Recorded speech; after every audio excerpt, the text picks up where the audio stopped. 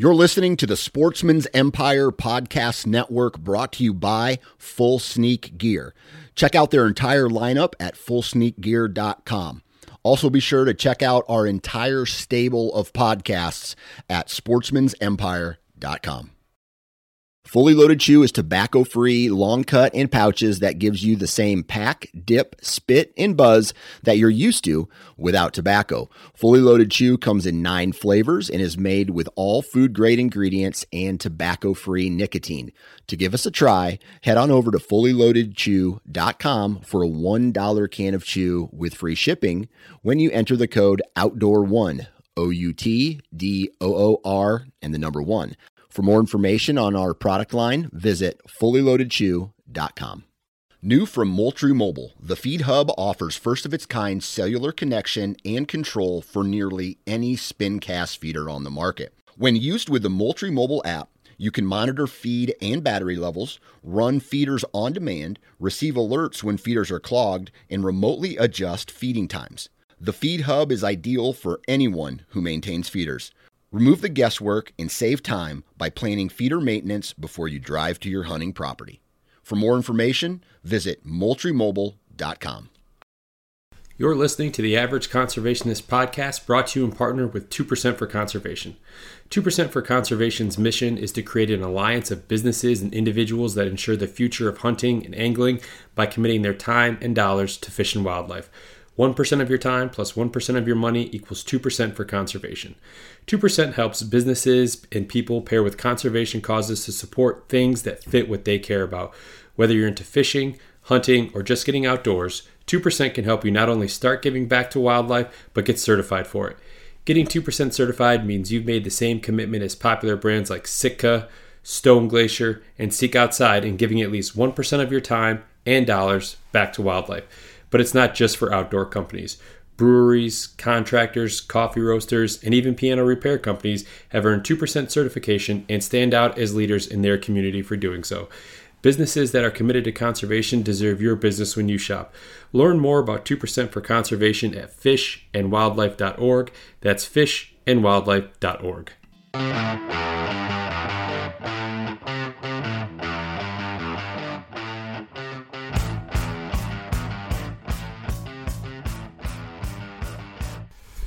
What's up, everybody?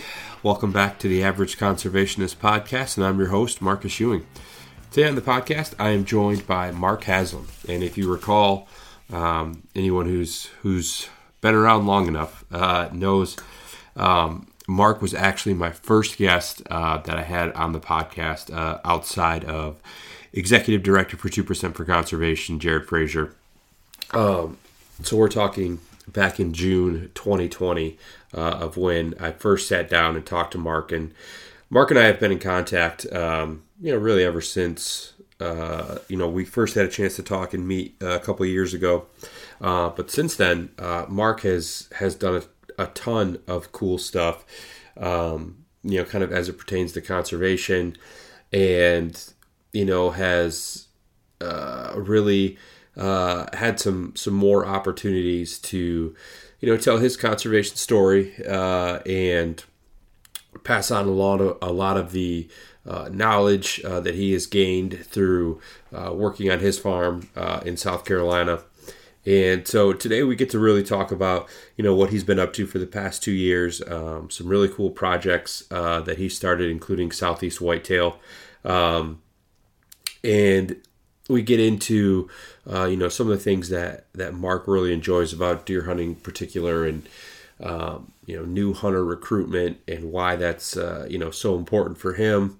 And also we get to talk about a mentored hunt that him and his family were able to host down on the farm there, and, some of his big takeaways from that, and what he really enjoyed about that entire process and everything. So just a really great conversation with Mark. Mark has a lot of experience and knowledge when it comes to managing property, not only for whitetail, but just for all species, kind of particular and really what, kind of the formerly known as QDMA practices that they're trying to implement there on their farm. So episode 100. Mark Haslam from Southeast Whitetail. Enjoy, guys. Today's episode is going to be brought to you by my good friends Sammy and Marshall over at Wild Rivers Coffee. At Wild Rivers Coffee, they're roasting in small batches so that they can ensure that your coffee arrives at its peak freshness. Wild Rivers, as you know, is a proud partner of 2% for Conservation, and that's why with everything that they sell, portions of those proceeds are being donated back to conservation organizations that are near and dear to them. So head over to wildriverscoffeeco.com. Grab your fresh roasted beans, super cool handmade mugs, super cool merchandise, a ton of accessories for brewing your own coffee, French press. They've got pour over accessories, all that good stuff. Subscribe now, and you're going to save 10% off your order. Or if you use the promo code, this is all caps, fish_wildlife, you're going to save 15% off your order. So again, head over to wildriverscoffeeco.com. Mark Haslam, welcome back, man. How's everything going down south there? Well, Marcus, first, thanks for having me back on. It's been a long time since I've talked to you. Yeah, at least this way. At least this way, right? I mean, it's because this is the 100th episode, and I started kind of as I was approaching this and leading up to it, I started thinking about what would be a good guest to have on. And, I'm kind of looking at previous guests, looking at, guests I would like to get on. And sometimes with, guests I'd like to get on, there's probably a reason I haven't had them on yet. Scheduling, just hard to track down, things like that. And, you were aside from Jared, and Jared's kind of in his own category, being the executive director for 2%. And we've had him on, maybe a handful of times throughout the past couple of years. But, you were my first actual guest on the podcast.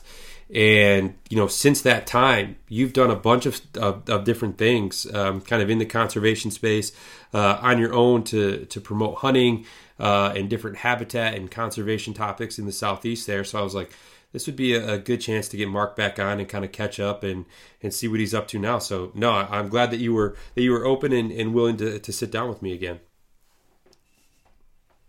Absolutely. I appreciate you having me back on, Marcus. And with that build up, I don't know if I can fill the shoes that you need. But no, I think this is great. Yeah. So how's turkey season going for you down there? Turkey season. I would say it's been it's on one hand, it's been very enjoyable and fun as far as like the conservation side, work on the population, work on the habitat. And on the other hand, on the hunting side, it's been extremely humbling, frustrating, defeating, everything like that, whatever else synonym you can think of to fit that. But our season ends tomorrow, actually. Okay. It's the last day of the season. No, okay. But it's been good. What kind of bag limits do you guys have down there? So in South Carolina, if you're a resident, you can kill 3. And if you're a non-resident like me, I live in Georgia, you can kill 2. Georgia, I should know, but I really don't hunt turkeys much in Georgia. I haven't really in a while. It's probably either 2 or 3. Okay. Yeah, Michigan, we're just a one-bird state, and the season for me at least opened last weekend, but had some commitments, wasn't able to get out. So we're recording this, in the morning here, and then later this afternoon I'll be heading to our property and trying to hunt the weekend. We have a cell cam that we keep up kind of year round in a certain area that just tends to get a lot of traffic, and we've had a lot of the emails and stuff coming through with pictures for about the last 2 weeks, and then like Tuesday of this week things kind of dried up. So I'm a little curious to see what's in store when I actually am able to hit the woods tomorrow morning. Well, good luck. So your season opens. It just opened. Yeah, it just opened. And so when does it end? Good question. I should know that. And the only The reason I don't is because I know I really only have this weekend to hunt. It's a very short season for me. It's probably, it's 2 days worth of hunting that I get a chance to get in, so I need to make the most of it. But I'm not sure if it ends at probably the end of the month. I mean, that seems right. So are you still in snow right now? No, all of our snow is gone, although about a week ago, we went from like 70 degrees, and then 2 days later, I think we had like 3 or 4 inches of snow on the ground. And then the very next day, it was like in the 50s, and then probably within 48 hours, all that snow was gone. But no, it's this weekend, it's probably supposed to be low 60s, I would say, and sunny. So it should be good. Yeah, it should be a nice day, nice time to be in the woods for sure. Yeah, I like the one turkey limit. I know a lot of hunters probably wouldn't like those changes, but quite frankly, that's probably the way to go right now on some of these states, lowering. So in South Carolina, I did mention that resident you can shoot 3, non-resident you can shoot 2, but you can only shoot one bird like the first handful of weeks of the season. So we open end of March. And so you can only shoot one like the first half of the season, just to give more birds time to breed before they're killed. Yeah, to help the population. I kind of like that idea. I think that's I think it's a smart strategy to take. I mean, you have the bag limit, but you're also trying to give Mother Nature a chance to actually do its thing and not disrupt that too terribly much throughout the course of the season. Oh, yeah. Yeah. So, as I kind of mentioned a few minutes ago, you've had a lot going on in the last 2 years. Since we last had a chance to sit down and talk. Where should we start? You want to start with Southeast Whitetail? Wherever you want to start. Yeah, let's do that. Tell me, I'm quite familiar with it, but for those that maybe are not, tell us about Southeast Whitetail and what you started there. Well, kind of just a long story short is that I've been using Instagram to really just for the hunting side of what I do in life and management, land habitat side. I was just using Instagram to showcase, what I do at the farm. And it's been a very great tool for me to network and get to network in the hunting industry. And I had thought about this idea for a couple years to start a website or some type of showcase further more of my content just beyond Instagram. Yeah. But I just, realized time constraints but finally, let's see, I started it. It was, I launched it a year, I think February of 21. So it was February. I've been working on it that previous fall. And so being at home during COVID, during that pandemic, definitely, I think that got me off the ledge to start doing some stuff because at the time, the real estate market was shifting around, which is what I do. And so I had a lot more time on hand and came up with the name Southeast Whitetail. I know we had talked a minute ago about, you're trying to, if you're starting a business or an entity, you don't necessarily want to, pigeonhole yourself into one type of demographic or segment, but that's really all I know is the South. I mean, I've hunted out of state, but I wanted really to showcase what we're doing at the farm, but then really to show the South, try to get some content out there for the Southeast, for the South in the hunting world, because, per capita, we have a huge demographic of hunters down here. And a lot of the hunting content that you see, there is a lot in the South, but most of it, especially for deer, is the Midwest or is the big buck stakes, Kansas, Iowa, you name it. And that's really what's selling. I mean, what you see out there in the hunting world is that if it's not 180-inch plus deer, no one really seems to care about it. Right. But there's a lot to celebrate the Southeast. And also want to showcase, what I'm doing. And so I wanted to have something just more than just a separate Instagram account, something more with some real content. So that's when I wrote an article about pond stand management, and launched that first article with my website simultaneously. And that was the plan at the time, was just to have some original articles about what I'm doing habitat-wise, hunting strategies, everything like that wrapped up. Had some pretty cool feedback from that. And then my wife bought me this microphone that I'm talking into for Christmas, because I had started to record some podcasts like with yourself. Yeah. And I had this microphone, and one day I just decided just to record something by myself to see if I'd like it, and record a podcast. First kind of trial episode, just solo. Liked it, and I've had a handful of guests on. It's not something that I'm doing weekly because I just can't do it content-wise, but I'm trying to get maybe one every 2 or 3 weeks out. The podcast episodes is something I very much enjoy, interviewing people. And so that's where I am right now with Southeast Whitetail. Yeah, no, that's incredible. And you mentioned, a lot of times people are very interested in, like, or if it's not, this booner style deer, people tend not to be interested, but I think that's kind of shifting a little bit. I think maybe sometimes we don't give viewers and people enough credit because, up to this point, that's all we've ever seen. If you turn into the outdoor channel or the sportsman's channel or anything like that, I mean, that's what you're getting, right? You're getting those world-class deer in these states that, are difficult to draw if you have to draw, or people just, aren't afforded the luxury of being able to hunt those states. And, content like Southeast Whitetail and, what you're doing from a habitat, a conservation, a management standpoint, I think that is much more relatable. And I think people actually enjoy seeing that stuff a lot, because while they're watching it, in their back of their mind, they're saying to themselves,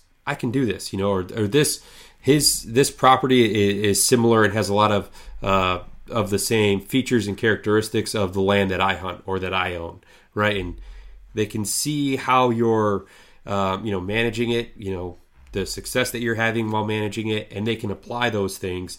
And I think that's ultimately what people kind of want, is they want to feel like what they're seeing, whether it's on YouTube, Instagram, some type of social platform, that they can duplicate, right? Because there's a lot of times with, the management side of things, it can be terribly overwhelming at first, like, especially if you have a big tract of land, it's like, okay, where do I even start, right? And it's the more relatable the content is, I think the more well-received it is, and the more people would actually rather consume that type of information.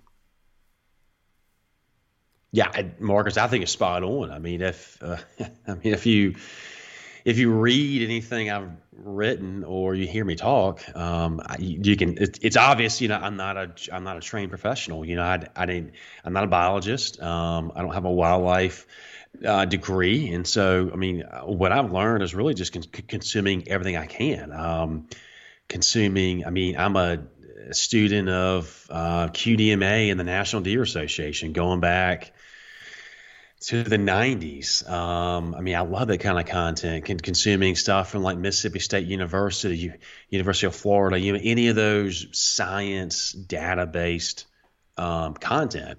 And I think I can be relatable to a lot of average people, because that's what I am. And like when we first got the farm, I mean, we had no clue what we were doing, and we made a lot of mistakes, and it took a long time to get where we are. And it could have been done a lot quicker if we knew what we were doing, but it just took a long time. And so there's I think a lot of people can relate to some of the stuff, because like what you mentioned, there's some great content shows out there, and that's the business that they're in. I mean, they're in the hunting content business, and they need to kill for content. There's nothing wrong with that. It's great, but the average hunter or landowner or leasee, that just they can't relate to it, because they're going, like yourself. You're going turkey hunt this weekend, and this might be your only weekend you can hunt. So you've got to, you got to hunt when you can, Yep. and you can't base it on weather or anything else like that. And so it's there's a lot to celebrate in the hunting side and then the habitat side. But even the hunting side, I mean, it's the way I look at it is that I try to target age over, antlers or inches, because, I mean, you might have a 4-year-old buck that's 140 inches, or he might be under 130, and someone might not even want to shoot him, but why? He's 4 years old. Yeah. He's a mature it's just buck. Stuff like that, Yeah. So it's because, it's not apples and apples. And what you're seeing on a lot of these shows, I mean, this is land that's, manicured and managed to film for a TV show. Right. And not your average, not your average hunter. Yeah. And I think that kind of ties in with, the fact there or the content that you're putting out. I mean, yeah, the work and the time and everything that you're putting into hunting and to land management, that's all kind of secondary. I mean, you mentioned you work in real estate first, so I mean, it's not like you're getting paid to do these things, right? These are things that you just enjoy doing. The outdoors is something you're passionate about.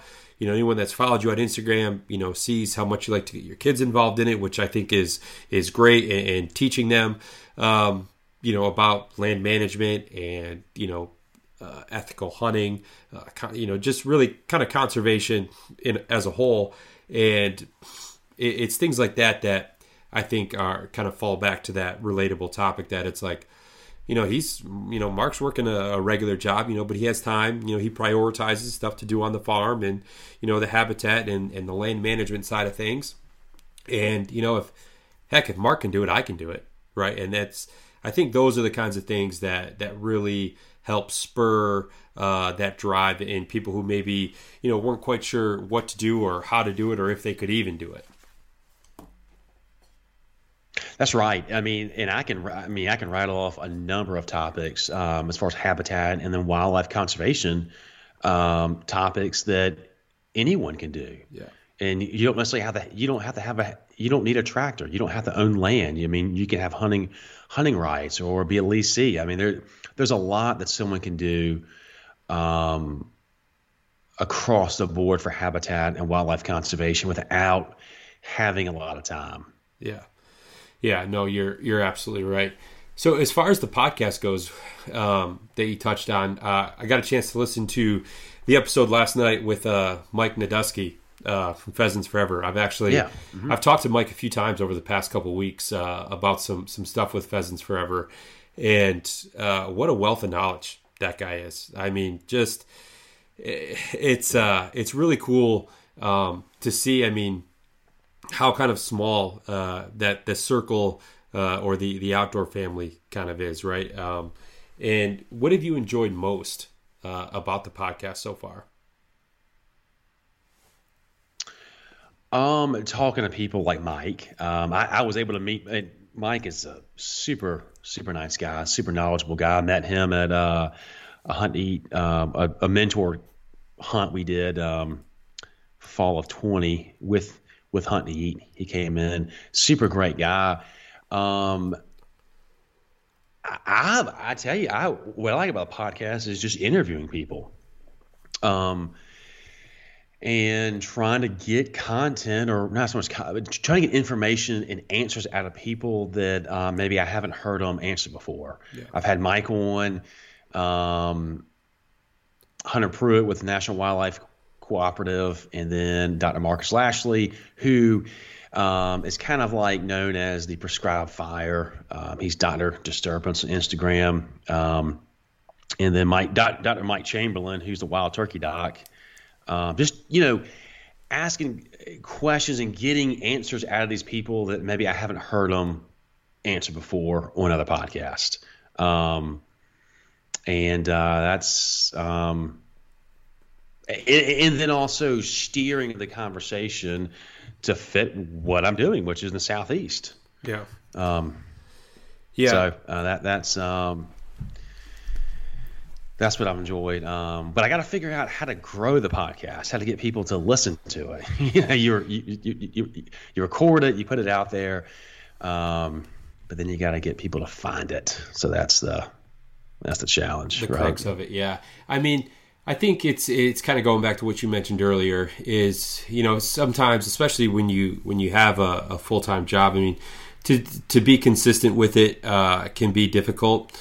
But I also think that as time goes on and you continue to put out episodes and you continue to touch on relevant topics, especially as it pertains to the Southeast there, the following will come, right? And then when that kind of comes, as the listenership and the viewers tend to go up, it's going to be a lot easier to kind of track people down or to get them to come on the podcast because they've seen, things that you've done, things that you've talked about, other guests that you've had on. And, people want to, they want to be able to share their knowledge. And that's, I mean, the knowledge side of things is what I've enjoyed most about the podcast is talking to people who know more about things than I do.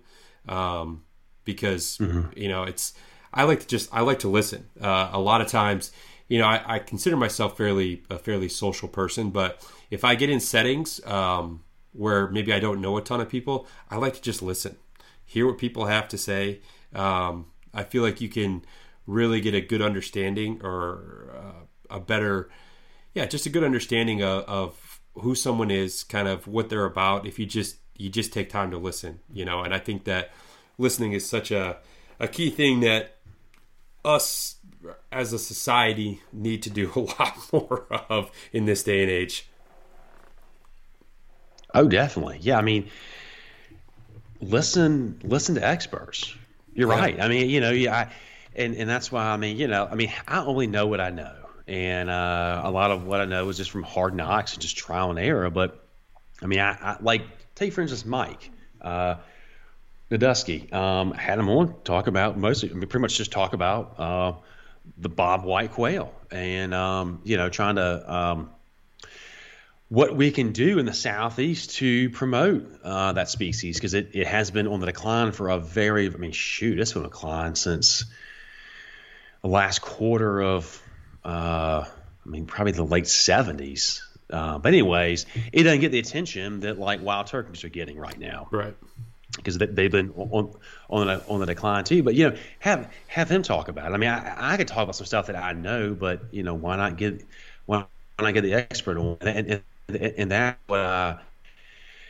the side of the hunting industry that I just nerd out on, is like I mentioned before, is the science base, the research.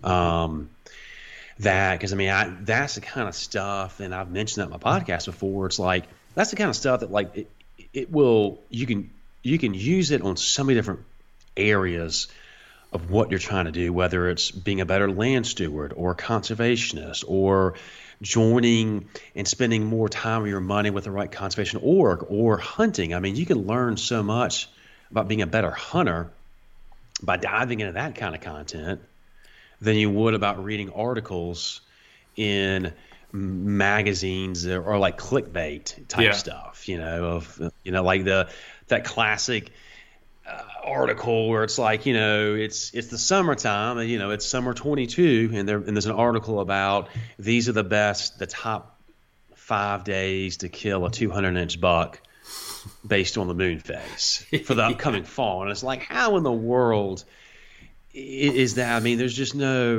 rhyme or reason to something like that. Yeah. Let's talk about, once you read something about deer behavior, like learn what they do, what they do each phase of the season, and then that's how you're going to kill that big buck. Yeah.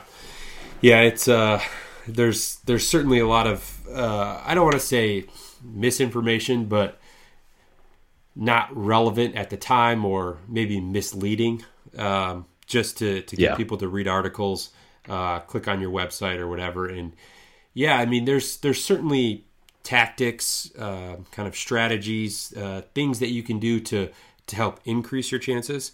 And those types of things I think are rooted, kind of in natural, in this particular case, deer movement, whether you're looking for, ridges, pinch points, things like that. I mean, these are well documented,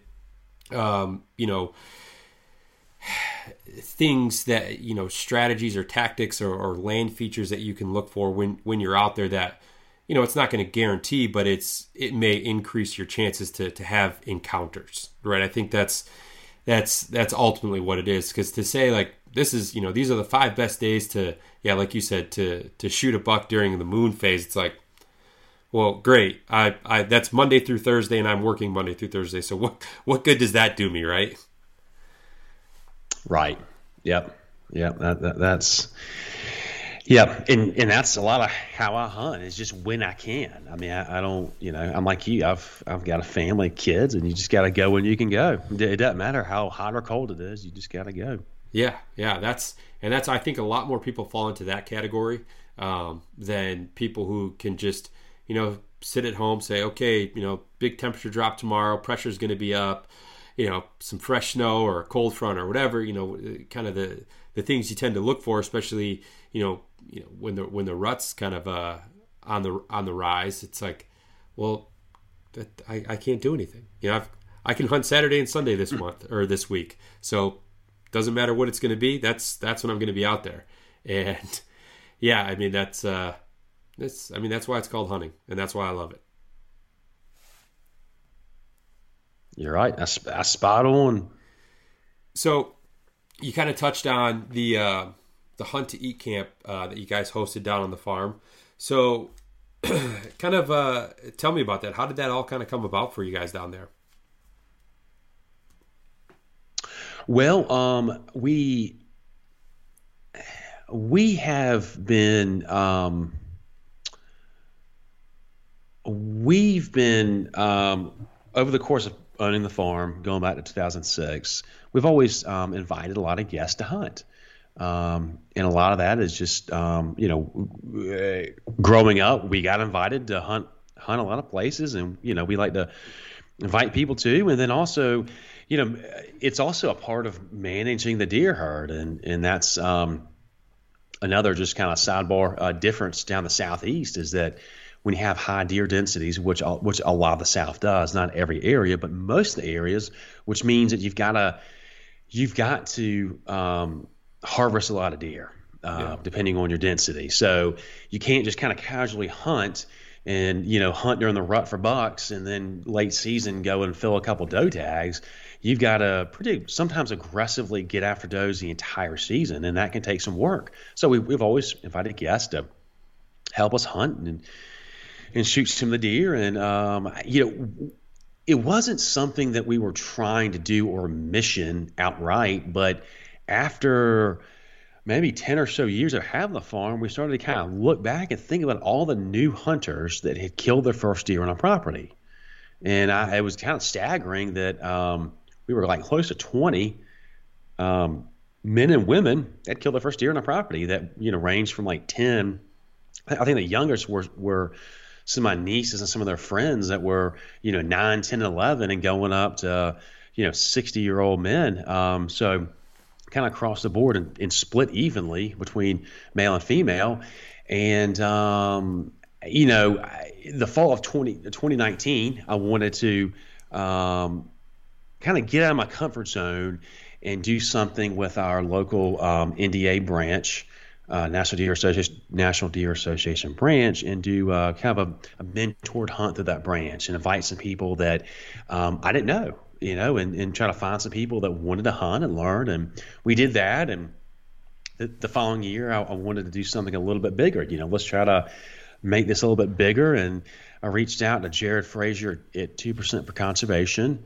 And he set me up and introduced me to Mating with Hunt and Eat. And we did a kind of a joint venture mentored hunt, and very much got out of my comfort zone because that we did that late September of 2020, which is a good time for us because doe tags were out and we could start shooting does. And that time of year is good for new hunters because we don't really hunt until September. And I do some hunting in August, but we don't really put much pressure on the deer until September. And so it's a great time for hunters to see deer, deer observation. Mm-hmm. And if you're a new hunter, that's a good time to be in the woods And my team, he and his team put together and reached out and got got 4 new hunters that were interested in learning the ropes, so to speak. It was 3 women and one guy. They came in, and my team brought some people down, one including Mike Nadusky, and did kind of a little joint hosting, and it was phenomenal. Let's see, 3 out of the 4 new hunters harvested deer. Awesome. That 4th one did. Yeah, it was incredible. That fourth hunter did take a shot, but she missed. They all had a great time, and the Hunt and Eat crew did a phenomenal job on our rifle range, going over firearm safety. I mean, it's just the full gamut, start to finish. Talk about firearm safety, shooting the rifle, getting comfortable with it, and going out and hunting. And so that was a very rewarding weekend. And it also very much got me out of my comfort zone, because that was really the first time that we'd opened up the farm to people that I had not met before. I had no mutual kind of real connection with. Right. And on top of that, even some of the Hunt and Eat people had not met each other in person yet. Okay. So there were a lot of different backgrounds, and people were coming in from Colorado, from the Northeast, from Florida, from Tennessee, that had not met each other. And we were coming together at our place, in our farmhouse, and we did everything, I think, really the best way we could. I mean, that was, of course, that was the fall of 20, so right in the height of COVID, and we took some good measures. Everyone got tested before that weekend. Of course, the vaccine wasn't out yet. We got tested before. Some people did get tested afterwards, and no one got sick. And it was just a great you couldn't have written, I think, a better storyline for that weekend. One of the coolest stories was one of the hunters, Ashley Vaughn's, if I have her name correct. She had shot a rifle, I think, for the first time that afternoon. Got used to it. It might have been like a 243 or a 30-06, and got used to it. Excellent shot. And as a side note, of introducing you hunters, I will say that females, without question, are better students with firearm safety. I mean, they listen. Yeah, I've been telling my daughter's about to turn 6, and I've been telling her for a while that women and females are just smarter, and they learn quicker, and they listen. But she was doing phenomenal in rifle range, and in fact, Mike was her mentor. Okay. Mike Nadusky, if I have that. Yeah. Anyway, so they were walking into the stand, and it was a food plot field, and they were walking in, and it was a 2-man ladder stand. I'm sorry, not a ladder stand, a tower, like I said, but there was a ladder going up to it, and they were walking in, and being late September, deer are just they're in that summer pattern, and they're not used to hunters, and so they were already deer out in that field when they walked in, and it was amazing that they snuck up to the tower and actually propped up on one of the ladder rungs and shot and killed a doe instantly. Great shot. Ethical kill shot at 125 yards off a ladder rung, which that ladder rung is maybe a half-inch wide. Yeah. And if anyone's out there that's a rifle hunter, you know that just because you have a bar or something to rest your gun on does not mean that you're even – it doesn't mean you're going to be accurate, because the gun's going up and down. Right. If you can't prop your trigger arm elbow up and rest it, that gun's going up and down. Yeah. And so, and she was just pumped. She was thrilled. And the Hunt and Eat crew did a great job as far as showing the new hunters, how to butcher, and everyone took home meat, and it was just it was a phenomenal weekend. No, that's at least. Yeah, no, that's incredible. And for like yourself and your dad and the other volunteers. I mean, that's got to be a really cool experience to share with someone, with their first harvest. Absolutely. And it is. I mean, so I think right now, we're like at 21 or 22 new hunters that have killed the first deer at our property since 2006. And, every one of them did not continue to hunt. The majority of them did, but, hunting, like a lot of things in life, you might do it and, might realize it's just not something that you want to keep doing for whatever reason, or maybe you just don't have time. You don't have time to do it, or maybe you like playing golf more, fish more. But it's something that a lot of people want to try, and especially a lot of our people that we've taken hunters, most of them have been adults. Yeah. And there have been some kids, but a lot of the kids we've taken have been either relatives we're related to or friends of friends. But with adults, there's a lot of people in life that didn't grow up to hunt. They didn't have family members that hunted, but they would like to get into it. Or, it's been quite a trend for, well over a decade, probably close to 2 or 3 decades now, as far as nutrition and like where does your food come from. Mm-hmm. And then of course now with COVID and the pandemic and supply chain issues, there's been an increase in push as far as wild game meat, and as opposed to buying some of these inflated prices in the stores. So there's a lot of people that want to do it, but it's not like going out and getting a fishing pole and getting a fishing license and going somewhere to fish. Hunting is, as is so much more of a daunting task. Yeah. So a lot of people want to do it, or at least want to try it, but I feel like a lot of adults, it's harder for them to maybe engage with someone, or they just don't even know where to start. Yeah. Yeah. And that's where, the recruitment side, and it is certainly a very key thing for the continued success of the hunting, community.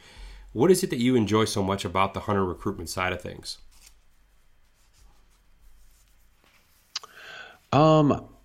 It's very rewarding when someone kills their first deer, or at least just seeing that excitement. I mean, maybe they didn't pull the trigger, but they went out and they saw some deer. Maybe they saw some fox squirrels or a turkey or something.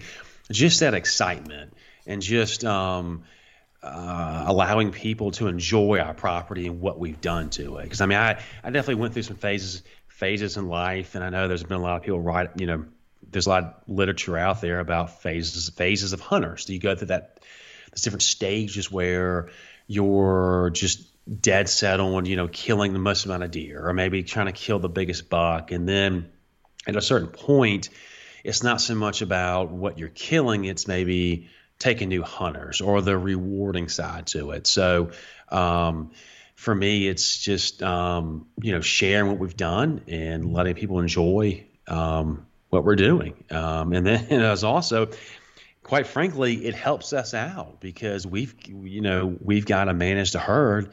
We've got high densities, and we need people to help us shoot deer. Yeah. And then on top of that, we've been giving a lot of venison out to friends and family that want the meat. There's a lot of people out there that they want to try venison, or they've had it and they want it, but they don't know how to get it, or they don't really want to hunt. It's not in their wheelhouse. They don't mind wild game, but it's not for them to go out and kill. And there's a lot of people that if you ask them, they will gladly accept venison, and that can help you or anyone that maybe needs to harvest more deer. But the average family, I mean, what they can maybe eat 3 or 4 deer in a given year. Maybe more, maybe less. And so that can help you if you need to take more deer to donate venison. Venison diplomacy, as you like to call it. That's right. And I did not coin that term, but you're right. That's it. So, Mark, in your opinion or kind of best estimation, what do you think is the best way to attract new hunters, whether, whitetail or otherwise?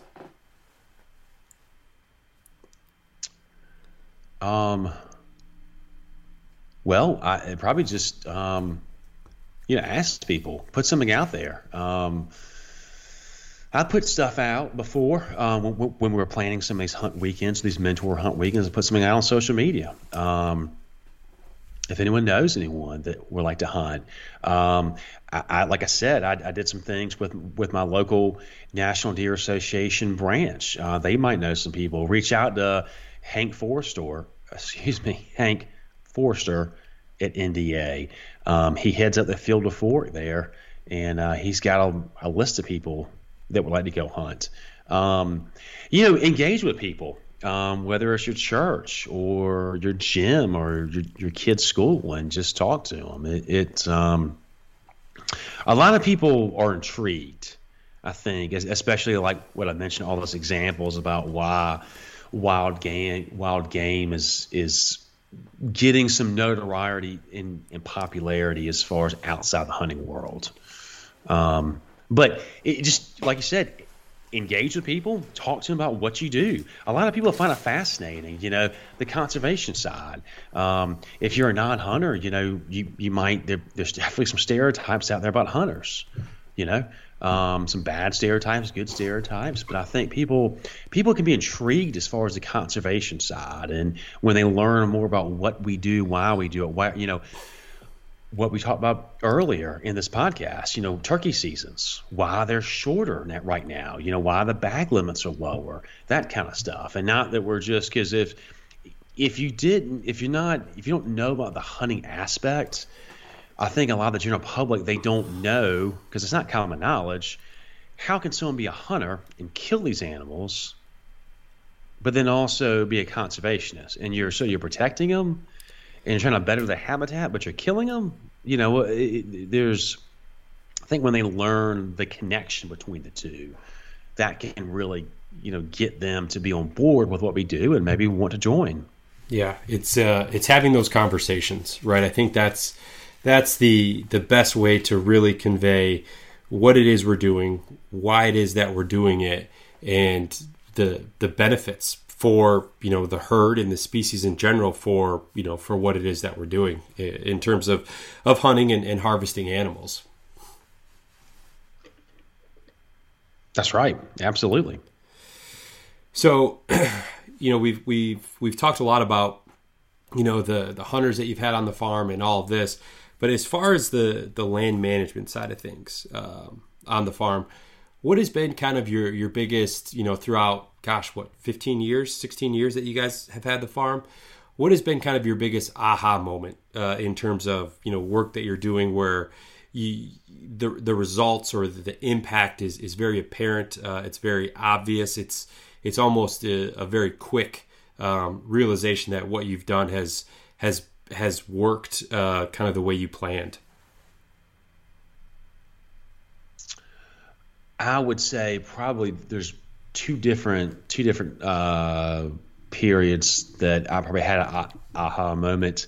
The first being the first timber work that we did. So our farm is primarily a tree farm, loblolly and longleaf pine trees. So we're growing pine trees to sell to a timber buyer for a timber mill for anywhere from, the big trees might become telephone poles out on the highway, or they might become 2x4s and wood you buy at Home Depot.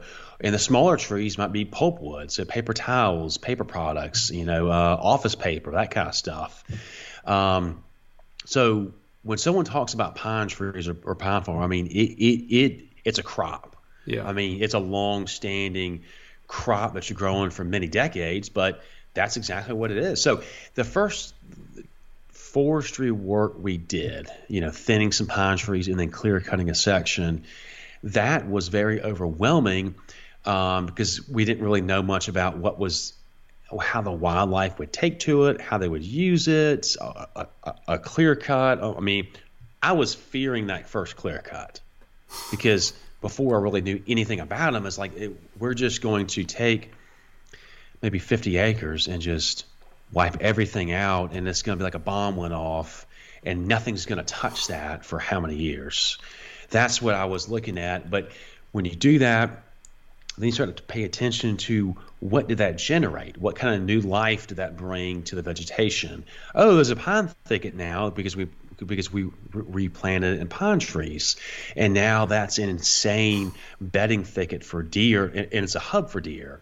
And then also turkeys are nesting in there those early years. That kind of stuff, seeing that play out, and then thinning some of the trees, opening the canopy, getting some sunlight in, and learning about the natural vegetation growth, that was definitely an aha moment, because before that, everything I knew was just food plots. Yeah. Food plots, or maybe putting a feeder out or whatever, and hunting over that destination food source, which is great, but there's so much more to it than that. And then that second period, I would say, as far as an aha moment, which would be when I started to get off the permanent stands, the food plots, ag fields, and started to hunt off in the woods, hunt mobily. Just get off, maybe find a good trail or whatever, and just kind of winging it in the woods. Yeah. And that's something that I would suggest if someone's trying to learn a property, whether it's, of course, private land, but if it's public land, I know there's a lot of public land out west, Midwest. I was in Missouri for a couple of years, and there's a lot of food plots and ag fields on public land. So when you get off those areas and you hunt the woods, you'll start to learn how deer use the land, that specific land. Not what you read in articles or TV shows, but that given land. You're observing them. How they move, where they're bedding. And that was a big aha moment as far as how deer use our land. And then you can start to manipulate, which that might sound like a bad word, but you start to change the habitat to better fit the deer population. What do they need? What are they using? Right. And then to blend the two, the forest and the habitat work with the wildlife. And there's definitely a good blend that you can do with growing pine trees and then mixing good habitat for wildlife. There's definitely a good, happy medium that you can do where it's not, one extreme or the other. Yeah. And you're also a big proponent of the prescribed burn as well. I've certainly noticed that, and it seems like you've had a lot of success with your prescribed burns as well. I do. I love it. I mean, it's a lot of fun.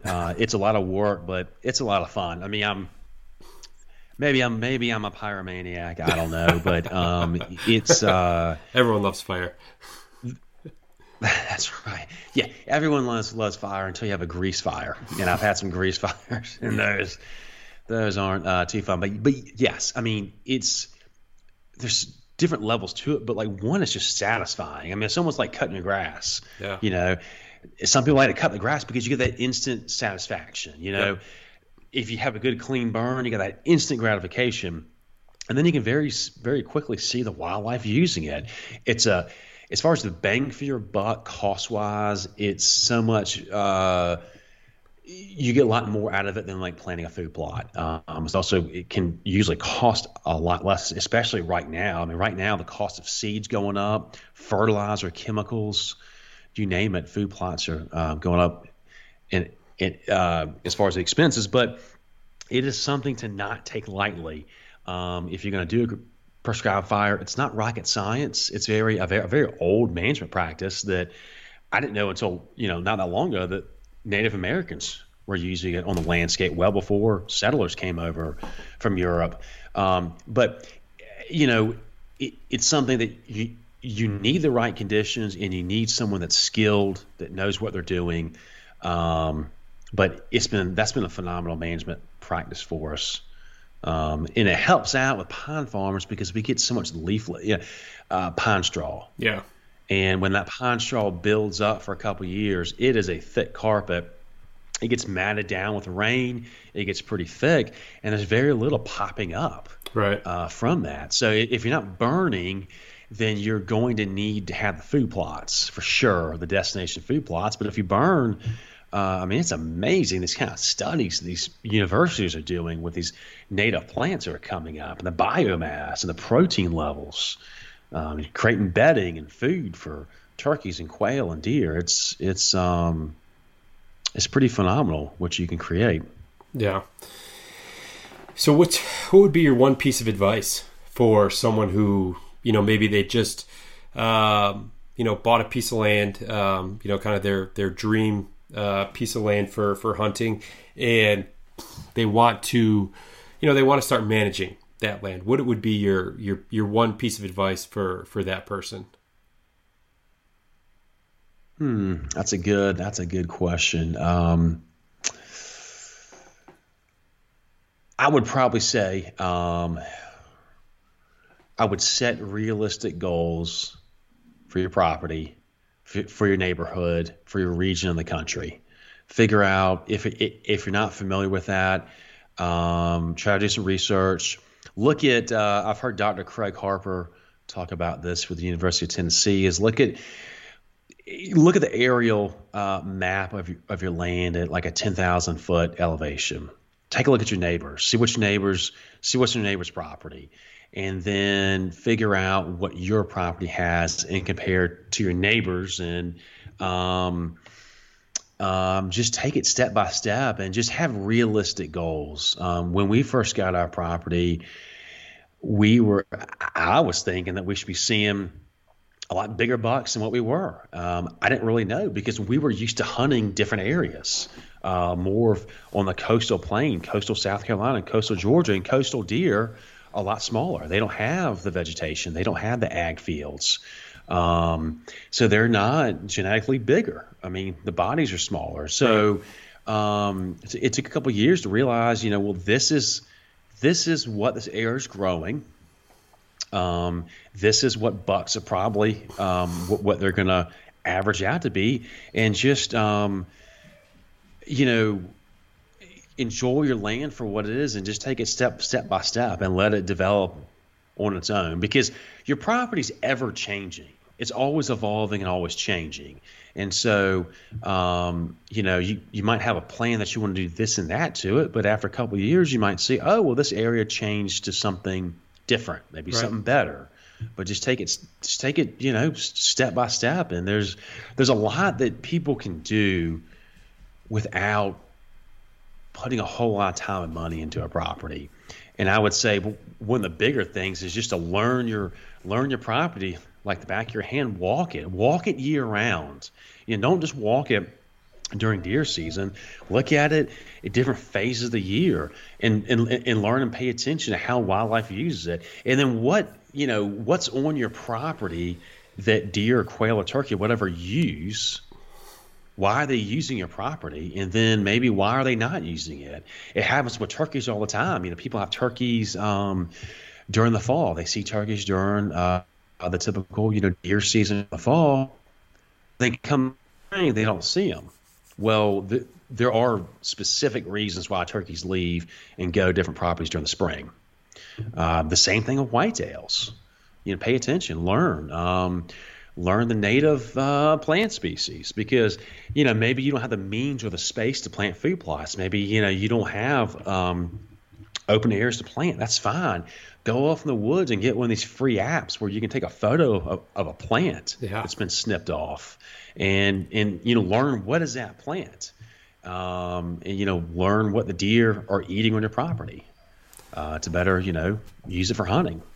Yeah, no, that's a great piece of advice too, and I think, and you'll have to correct me if I'm wrong here with your experience, that maybe people who have reached out about tips for land management and habitat improvement and all those things, is you have to look at it in the long term, right? I mean, food plots are kind of a short term thing, right? Because they're you might be able to plant some stuff that's going to help give deer the nutrients for later in the season, especially once it becomes cold, but doing the improvements that are going to, benefit the deer for the next 5 years as opposed to the next 5 months, I think is also an approach that that certainly needs to be looked at too, because, it's almost like a subset of conservation in general, where it's the long game, right? I think that's kind of the approach that you need to take, and you can't get too discouraged if maybe you don't see,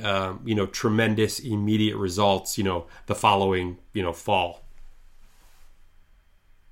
That's right. Yeah. I mean, we have a very long growing season in the South. I mean, I asked you about snow a minute ago, but our growing season starts like the end of February, 1st of March. Wow. Green up's happening, the turkeys are gobbling, and our first frost might be first, second week in November. So because of that, our landscape's ever changing, and bedding. What's a good bedding site or nesting cover for turkeys right now in spring of 22 might not be good bedding and nesting cover 2 years from now. Yeah. So when you start to learn, that's why I said, like, get off in the woods, hunt mobily, hunt off destination food sources, learn how they move and how the different animals use your land. You'll understand, okay, so this is where they like to bed mostly. Well, is that bedding going to stay that dense and thick forever? It's going to stay dense and thick for 10 years, or are you going to lose that density in the next 2 or 3 years? If that's the case, 2 or 3 years, then you need to create something or start to create something now so that there's a seamless transition. Yeah. And so when you're losing that one bedding site in 5 years, you start to create a new one that's going to be a good bedding site, so there's a seamless transition for the wildlife. Yeah. No, that's a great approach, a very proactive as opposed to reactive approach to those types of things. So 2022, we're in turkey season. We're darn near, by the time this releases, we'll be into May. We'll be almost at the halfway point of the year. What does the year look like for you? You got any big plans or trips or out-of-state hunts or anything like that you kind of have on the docket or anything like that? No hunting trips planned right now. I've just gearing up for the whitetail season coming up. Our season opener starts in August for an early velvet season, and we did a good amount of a habitat work in this off season. We clear cut a section, and so right now we are knee deep in food plots. Our warm season food plots right now. We picked up some seed this week. We're trying to get some seed in the ground today, and that'll continue on for the next couple weeks. And trying to get those rocking and rolling over the next month. And then, before we know it, we're going to have deer season here. So we got to start thinking about deer stands, and we need to shift any stands around, adjust any, because, over time, deer, they do get a lot more comfortable during the off season, and in those first couple hunts of the season, you will re-educate them, but they don't forget things. They don't forget, deer stands and seeing a hunter in a stand that's just sitting there all year. So, just thinking about adjustments like that, and that's really about it. Yeah, just hone in on the season, and we've been really trying to fine tune our deer density and our buck to doe ratio. So I'm gonna hopefully try to do some observations as far as fawns. Our fawns will be dropping pretty soon, and that's really about it. Just kind of keep on doing what we're doing. I don't get to hunt as much out of state now that I have 2 kids. But that's fine with me. No complaints. I'm very happy with the amount of hunting I get to do. Yeah, and there'll be time for that, right? As the kids get older, and it becomes a bit less on your wife, on your spouse, to perhaps have to watch both kids while maybe you head out west and do a hunt or go out of state and do a hunt. And I'm a parent of young kids too, and you want to soak up that time as much as possible when they're this age, right? And yeah, you got to do what we can do and hunt when you can. That's right. What about you? Do you have any trips planned? I don't right now. I have a buddy who lives in Colorado. Who's been asking me to come out and mule deer hunt with him for the past couple seasons. He just hunts an over-the-counter tag. So it'd be, he said it'd be pretty easy for me to to get a tag for the unit that he hunts. Just kind of the same boat, right? It's with a couple of young kids, a 3-year-old and the 5-year-old. It's difficult to pack up and leave for 7 to 10 days potentially. But with Go Hunt just launched this new Explorer membership for their mapping system this week. So I've been spending a lot of time kind of scouting that area already in Colorado where he's at. So I don't know, I'm trying to put in some brownie points right now with the wife. Preheat the oven a little bit, if you will, to see if I can buy myself some time come September. So we'll see. Yeah. Well, now's the time to do it. Late spring, going to summer. Yeah, spend some quality time with the family, and that sounds fun. You should definitely do it. Yeah, I'm hoping. If you get a wild hare, you ought to come down to South Carolina and hunt with me. Yeah, absolutely. I know we talked about that last time. Take a road trip. Yeah, I know we talked about that last time, but no, I have not forgot it, and I'm just trying to play my cards the best way possible over here. Yeah. So, Mark, thank you again, man, for taking some time to join me today. It's been a pleasure as always. Nothing but continued success with Southeast Whitetail, with everything that you're doing on the property down there and on the farm. And look forward to hopefully getting down there sometime soon, and obviously staying in touch with you as well. Yeah, well, thanks for having me on. I mean, this has been a blast, and I'm very honored that you asked me to be on for the 100th episode of The Average Conservationist. It's been fun, and quite frankly, doing that episode with you back in late spring of 20, that was of course a lot of fun for me, and I was very glad and honored that you asked me to do it. But also, that's my first podcast I'd ever recorded, and I didn't really know how I would like it, or not how I like it, but how I would do on it. But I got a lot of cool feedback from it, and a lot of people that I know that even weren't hunters listened to it, and that definitely got me out of my comfort zone and kind of spurred me on to keep doing what I'm doing, and then also thinking outside the box, which led me to launching the website and my podcast with Southeast Whitetail, without question. So I would like to thank you for that. That definitely got me out of my comfort zone, like I said, to do something, because it's, I don't know how you felt launching a podcast, but it was I kind of looked at it as, or like even my website. It was like, why would someone want to go to my website? Why would someone want to read an article that I've written? Why would someone want to listen to me talk podcast? Now, they might look at the guest and say, I don't want to listen to that guest, but so it was just me kind of getting out there, doing something different, doing what I love, and doing what I'm passionate about. And then it's and what's cool about it is meeting people like you, but then also getting that feedback from people, feedback that maybe people I know, or someone sent me a text message that they've listened to a podcast and they thought it was great. I mean,